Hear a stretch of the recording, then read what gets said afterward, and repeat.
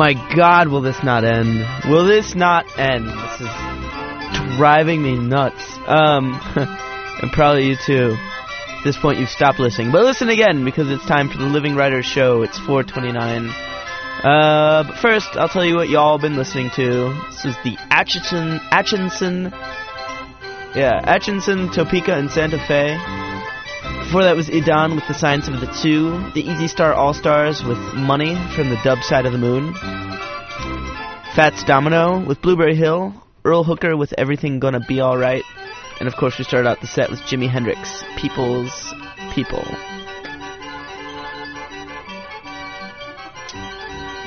Well, it's been a lovely show, and we'll now switch it on over to the folks at the Living Writers Show. So tune in again next week.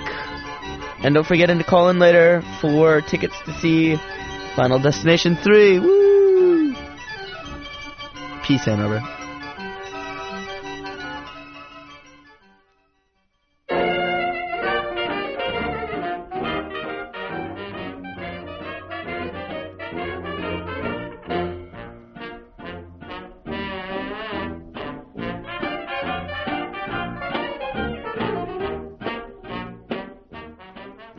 Good afternoon and welcome to the Living Writers Show. My name is Ashley David and you're tuned into WCBN FM Ann Arbor.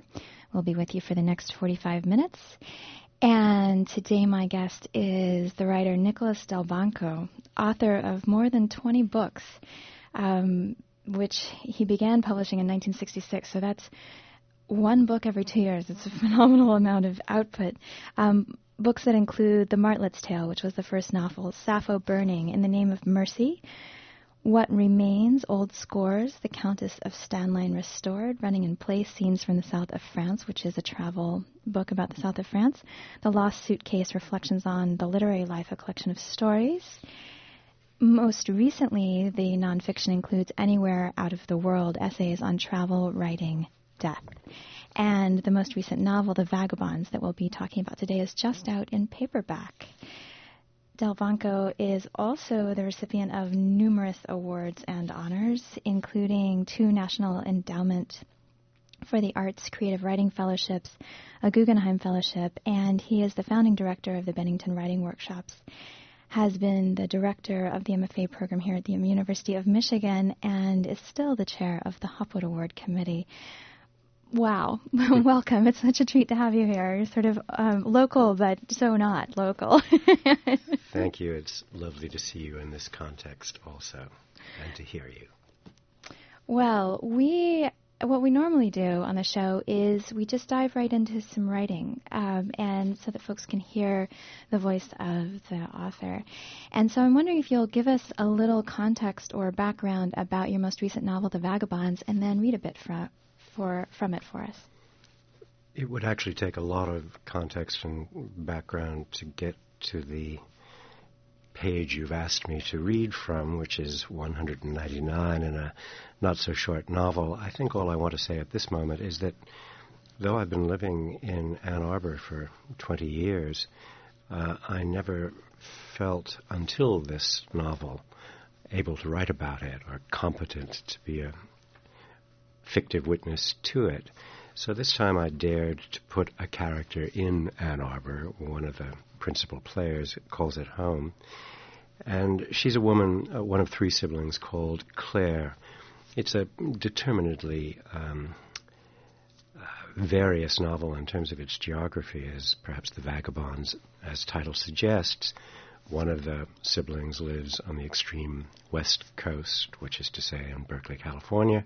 One of them lives on the extreme east coast, which is to say in Wellfleet, Massachusetts, at the outer edge of Cape Cod. And Claire, who's the middle child, lives as close to the middle as I know well in America. At this moment, she's in trouble. Her husband, Jim, has left her on a trip to Florida, but it's not merely a geographical separation. He's also declared that he wants out of the marriage, and predictably enough, I suppose, although it's meant to come as a surprise, he dies. So the part that I'm going to read from is when she goes for the first time in her life from Detroit Metro down to Florida, and I will pick this up at that part of the trip where she drives out to where his body is and to collect him. She does not feel welcome, however. She's traveling through Florida to bring her husband home. All around her, she sees seabirds and uninviting strips of shore, and there are gas stations and video and convenience stores and banks. In Bradenton, the road winds past Manatee Memorial, where Jim had been a patient, where he was treated and released and collapsed inside the pickup door. She slows, but doesn't stop. There's a store called Piggly Wiggly and something called the Chop Shop and signs for furniture and funeral homes and insurance companies. Then the traffic reduces, dispersing, and she comes upon a causeway with cars parked by the water and people on deck chairs or fishing. The radio is telling her that manatees are dying along the island waterway in unprecedented numbers, and environmentalists are pressing for a ban on motorboats and aqua skis. The sea cow will be endangered if the present trend continues, and Florida cannot afford to lose its population of manatees, its weed eaters in the inland waterway. But seriously, folks, says the announcer, they're worth their weight in weeds. If it wasn't for the holy sea cow, we'd have golf courses instead of canals. It would be Algae Avenue all down this part of the world. But seriously, folks, he repeats, another name for manatee is dugong, and its scientific name is, get this, Order Sirenia. I asked our Mr. Wizard, and he says it got its moniker, get this, because if you happen to be nearsighted or had an extra tot of rum, the sea cow resembles a mermaid, a foxy siren lady to sailors far from home. The announcer makes a joke about the manatee as a man tease, and then the music resumes. She reaches a town called Holmes Beach. There are signs to Anna Maria Island and signs to Longboat Key. At the intersection, Claire turns left. Although she has the right-of-way and is driving carefully, she almost has an accident. She jams on the brakes not a yard away from a white Cadillac that neither slows nor stops. The other car is enormous, a 1960s Eldorado with fins, with ornamental wire wheel rims and a mounted tire casing painted red. When she brakes, she sees an ancient lady at the wheel wearing a Yankee baseball cap and a dog at the rear window snarling, paws scrabbling at the pane. The driver doesn't acknowledge her but continues down the center of the road. Shaken, Claire pulls into the parking lot of a grocery store called Publix and turns off the engine and waits. A school bus rumbles by. A man in a wheelchair wheels past. She tries to calm her breathing and, after some minutes, succeeds. She starts the rental car again and makes her way across the bridge to Longboat Key.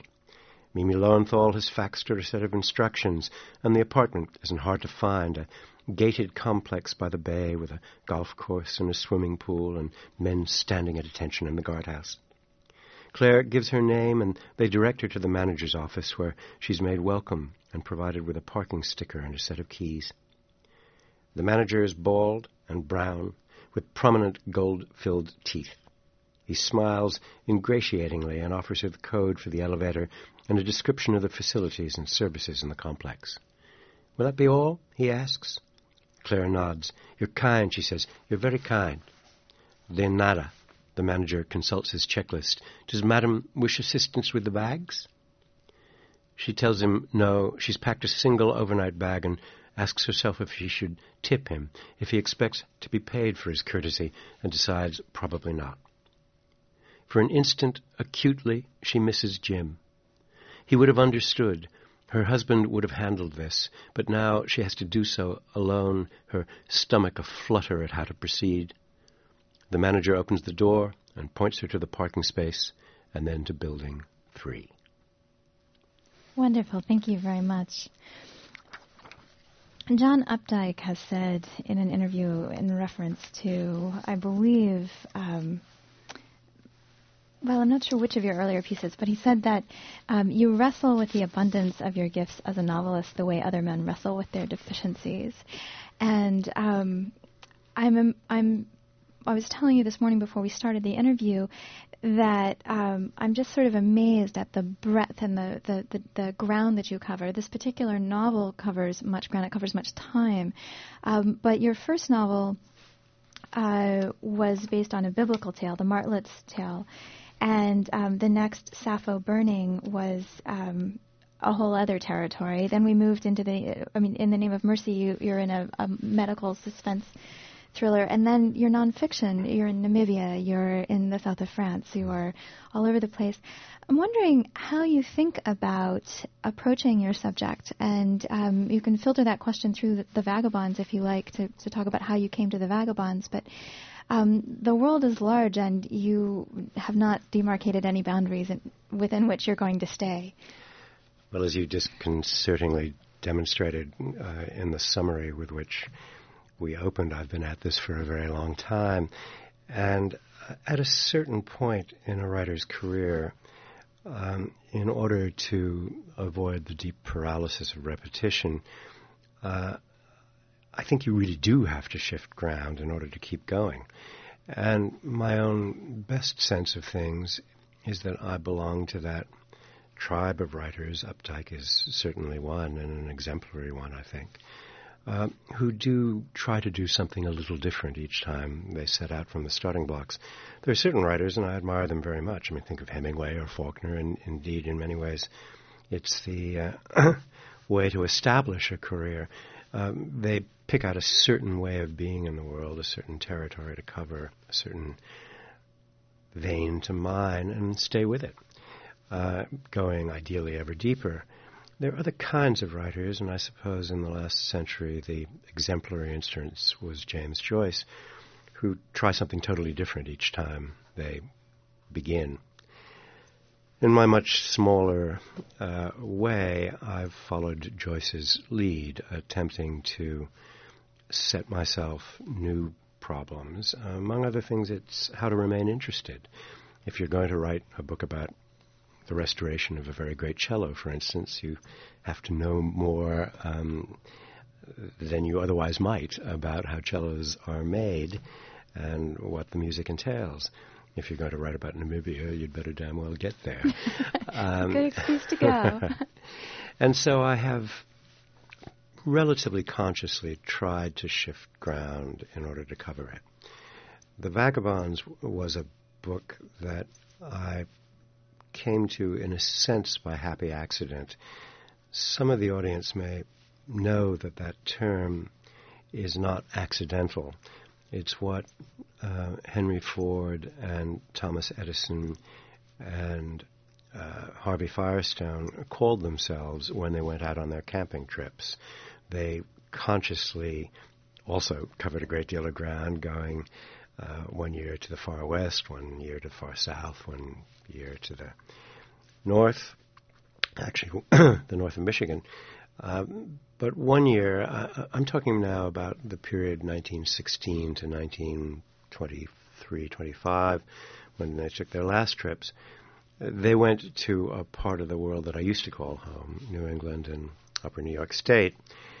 And I found this out, and it fired my imagination.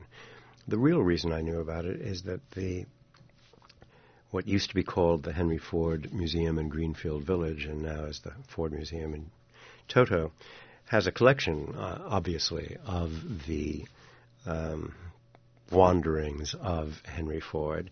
He was a great accumulator. I think, indeed, their holdings are larger than the Smithsonian. There's almost nothing in America that he didn't want to own and preserve.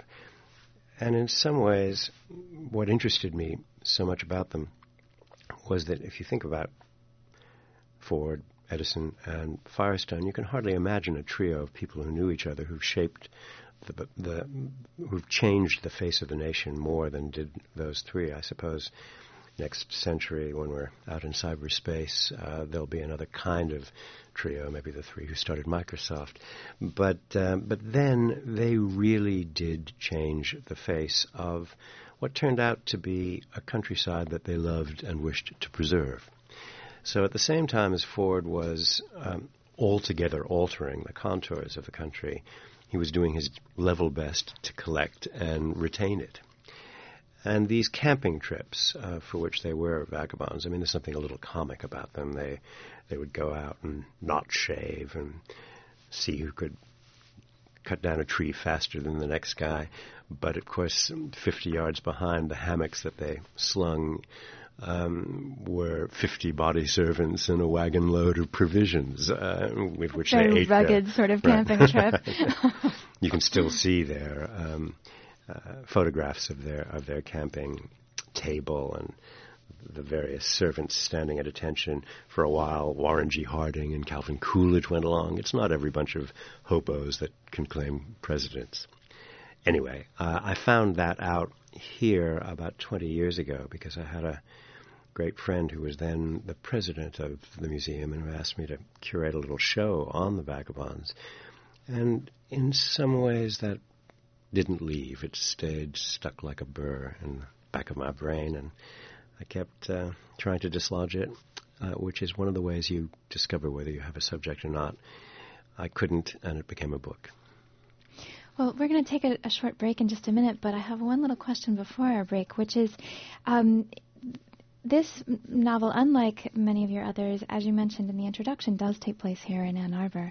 And there's lots of fresh material that you just described that you bring to that, but there's also this landscape that is very sort of familiar and part of your daily life. Did you have to do special things to make that interesting to you, or was it, you mentioned some sort of that it was kind of a moment of courage that enabled you to write about Ann Arbor?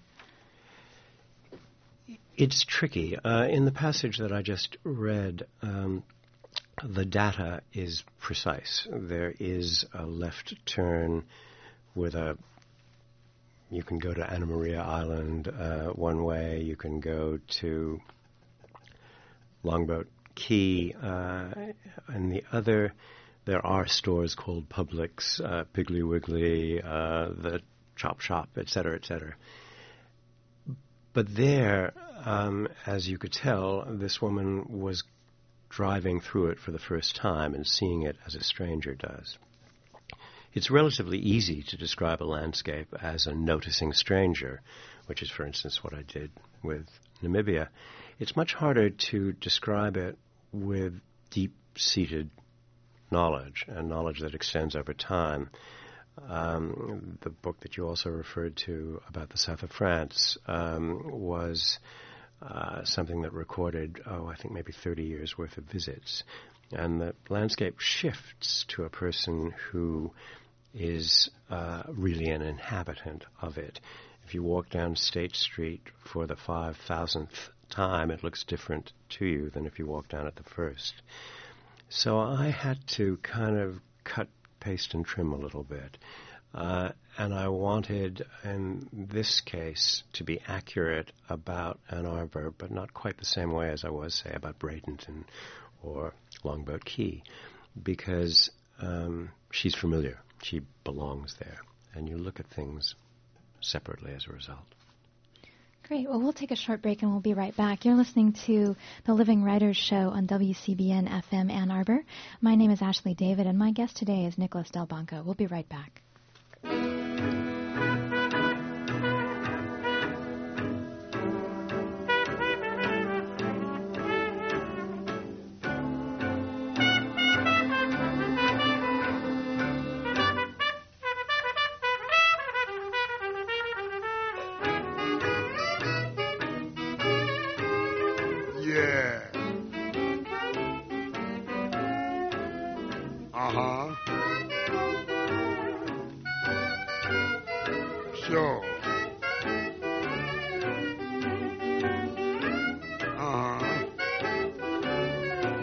Way down.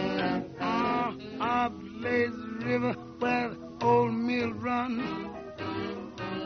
Meet the lazy river with the noonday sun. Linger in the shade of a kind of... We're back. You're listening to the Living Writers Show on WCBN FM Ann Arbor. My name is Ashley David. Thanks for joining us this afternoon.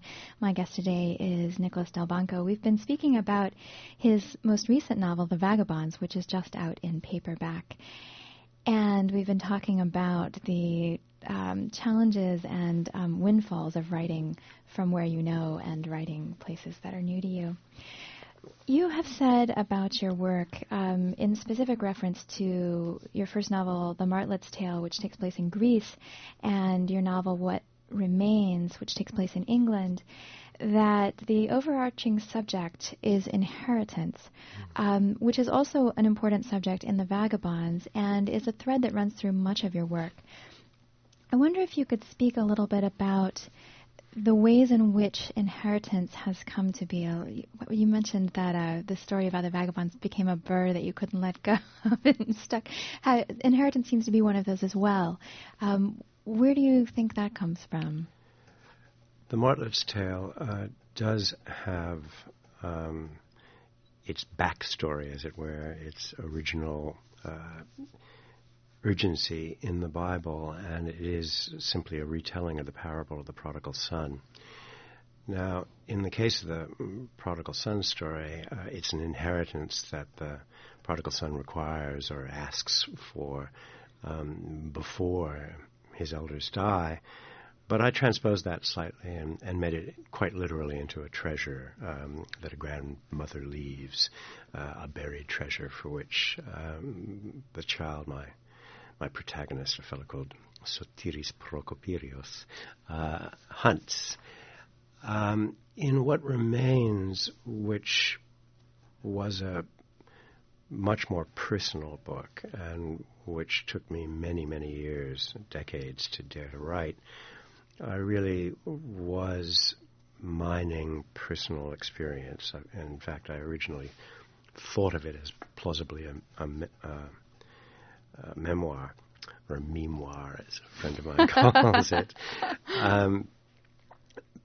That was really much more to do with those things that my family and ancestors carried with them and left behind and were brought down to me, because at a certain point my beloved uncle died in the London in which I was born, well into his 90s, and I thought to myself, that's a world which is fast fading and which I'm still more or less competent to remember and report upon, and if I don't do it now, I probably won't do it.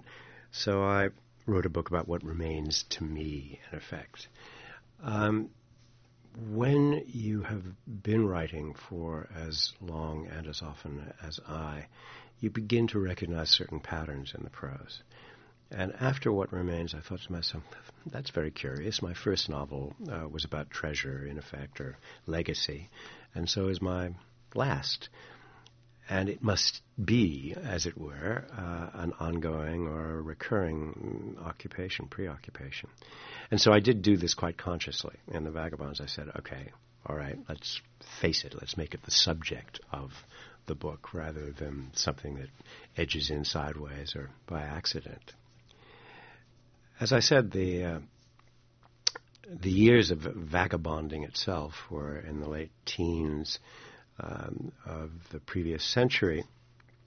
And one of the things that interests me about Ford, Firestone, Edison, et al., is that they probably, even though they were visionaries, could not have imagined how large their legacy would be, how changed the landscape would be by electric light and roads and cars and our dependence on oil at the present moment and so on and so forth. I mean, no matter how future-facing and broad-visioned they were, I expect they would be surprised by the look of America today. So I began to think, I originally toyed with it as a historical novel in which I would stay in the period, but really what interested me, for reasons that I've been trying to make clear, had more to do with what's left behind, what happened, what came down through the generations. And the plot of The Vagabonds, which is a relatively intricate one, in which I can only invite our listeners to figure out as they go, has to do with legacy, with what, in fact, they left behind and what has come to a trio of present-day siblings. Claire is one of them, as a result of their quite literal leaving. So yes, I thought now is the time to deal with this consciously.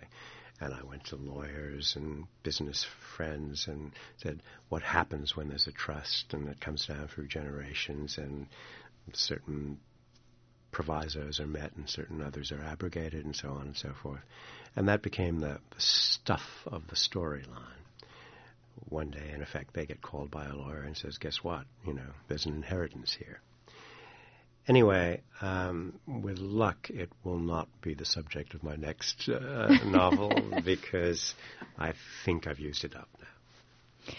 Well, let's talk a little bit about that theme, though, not so much in terms of the content of the work, but in terms of the trajectory of your career and your life as a writer. And you mentioned in the first part of the show that Joyce has been one of the people whose lead you've taken, which is to sort of, as opposed to Hemingway and Faulkner, who sort of mind a vein deeply, as opposed to trying to do something new every time.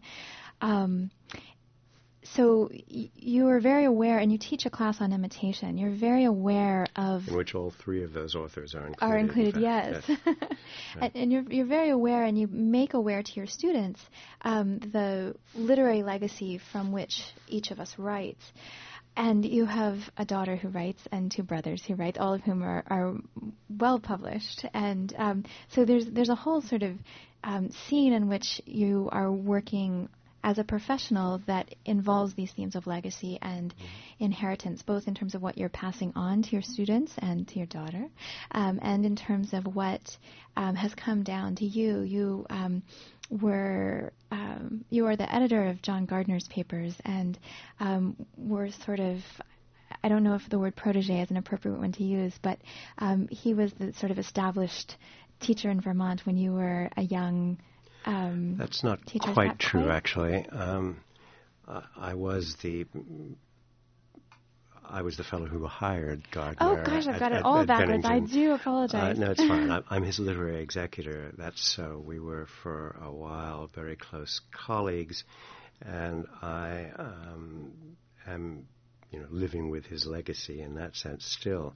I don't mean in any sense that I was the more important writer than he. Clearly that wasn't the case, but I was the one who brought him to Bennington and who founded the Bennington Writing Workshop with him. So we looked at each other more or less across the table. He wasn't in that sense my teacher, but I certainly learned a lot from him, and he too was continually invested in the notion of the past and its implications for the present. I mean, I think all writers, I have yet to meet a writer of any consequence or any lastingness who wasn't a devoted and even an obsessed reader. We are all very well educated in that sense in the previous work of words.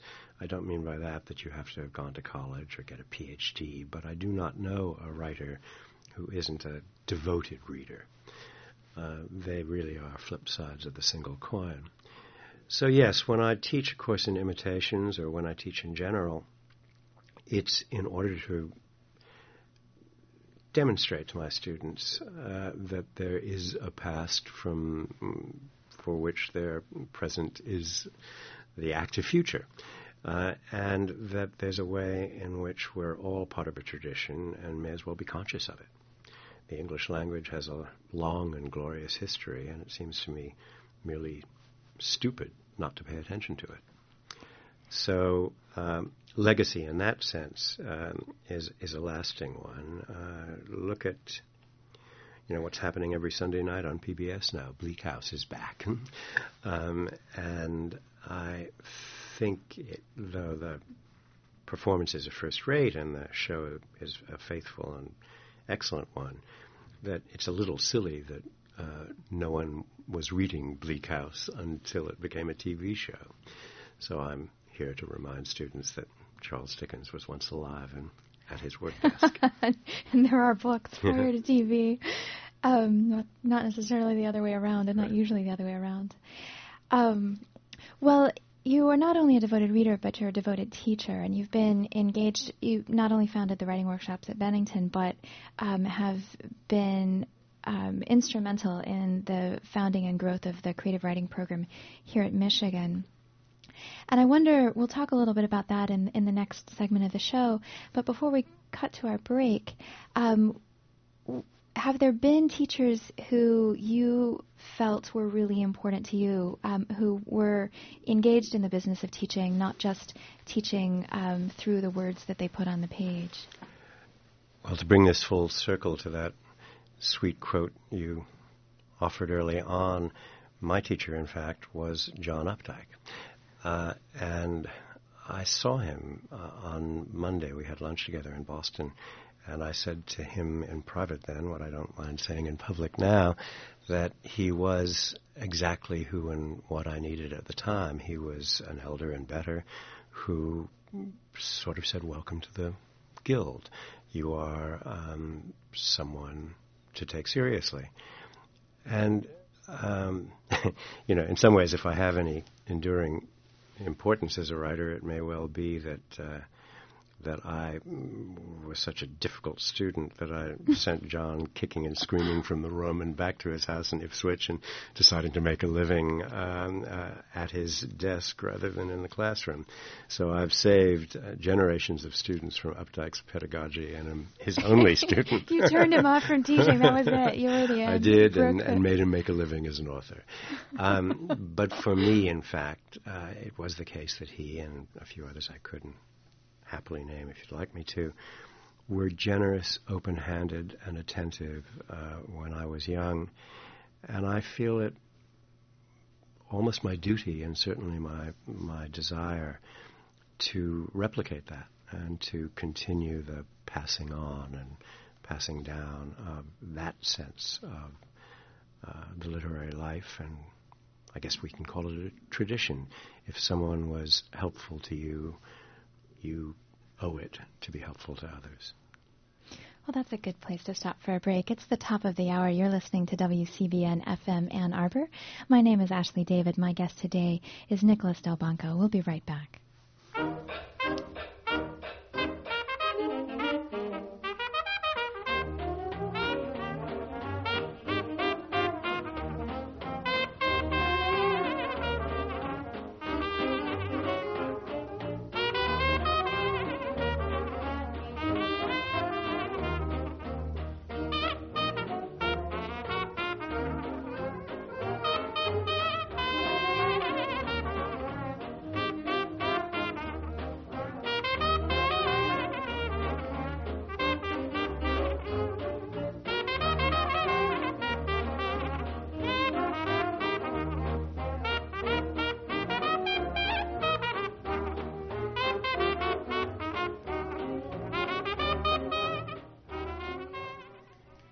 You're listening to The Living Writers Show on WCBN FM Ann Arbor. My name is Ashley David. My guest today is Nicholas Delbanco. We've been speaking about the writing life, his teachers, and on the page and literally, and about his several of his books, but in particular his most recent novel, The Vagabonds, which is just out in paperback. Was it November, I guess, that it came out in paperback? Well, before the break, I mentioned that you were instrumental in the founding of the creative writing and growing of the creative writing program here at the University of Michigan, and continue to teach in the program and to chair the committee for the Avery Hopwood Awards. It's the 75th anniversary of the Hopwood Awards, and I wonder if you would sort of orient us to what's going on this year for the celebration, and what's all the hullabaloo. Who's Avery Hopwood, and what's going on? Well, again, it has something to do with what seems to have been our principal subject, the idea of legacy. Hopwood, who died unexpectedly and relatively early in his life, if not career, was a formidably successful playwright in principally the decade of the 1920s, started in the teens. He was graduated from Michigan 100 years ago, actually. Literally 100 years ago. Well, in 1905, so 101. Wow.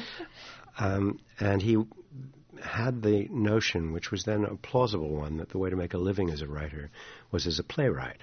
I mean, now you'd have to be a lunatic to think that, but this was, of course, before the movies or the television.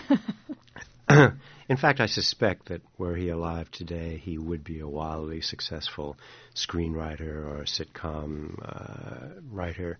But then he was a wildly successful Broadway playwright. He had 4 plays running on Broadway at once, for instance, in the 1920s. Some of them he's were the author adapted for movies. Yes. Ultimately.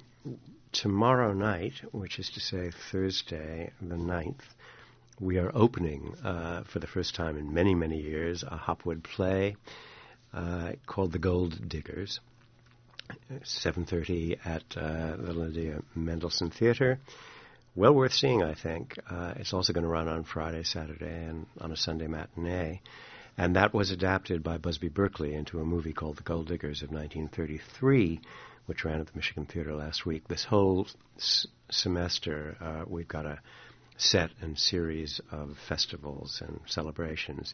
Tonight at 8 o'clock, there's an opening of the Hopwood papers and the papers of those who've won Hopwood prizes at the Hatcher Library in the Rare Book and Manuscript Room. Tell us a little bit about the prizes, because there are a lot of folks who, in fact, I was just talking with my creative writing students last night. I said, have y'all heard about these prizes? And because those of us who've come here to be MFA students have, of course, heard about these prizes, but a lot of students don't know about them. Yeah, I should back up a little bit. Hopwood was, as I said, a wildly successful commercial playwright. He was kind of the Neil Simon of his time. He really understood how to entertain and get people on and off stage in time and so on and so forth. Anyway, when he died, he left a portion of his estate to the University of Michigan with the express purpose of encouraging the new, the remarkable, the radical in creative writing.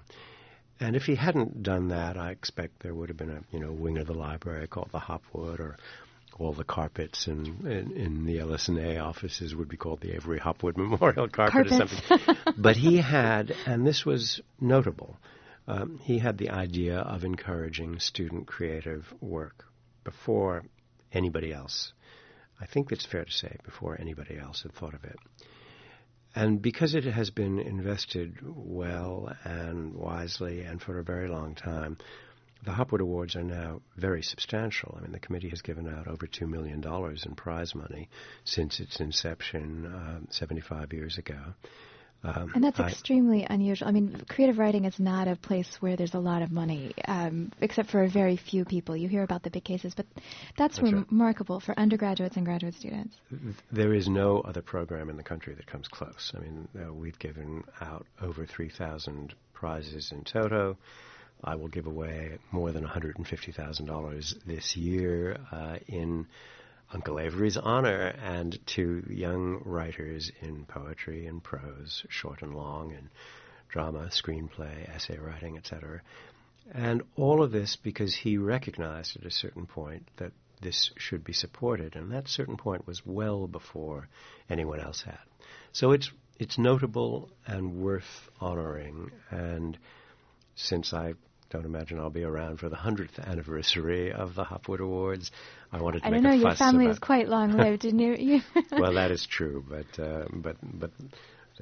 they won't want me to dodder onto stage a quarter century hence. We are making a fuss about it, as I said. So tonight, for instance, there's an opening of the Hopwood papers. Arthur Miller was the most eminent, probably, of the Hopwood winners, but many others, people like Nancy Willard and Marge Piercy, have donated their papers to the University of Michigan Library, and they'll be on display.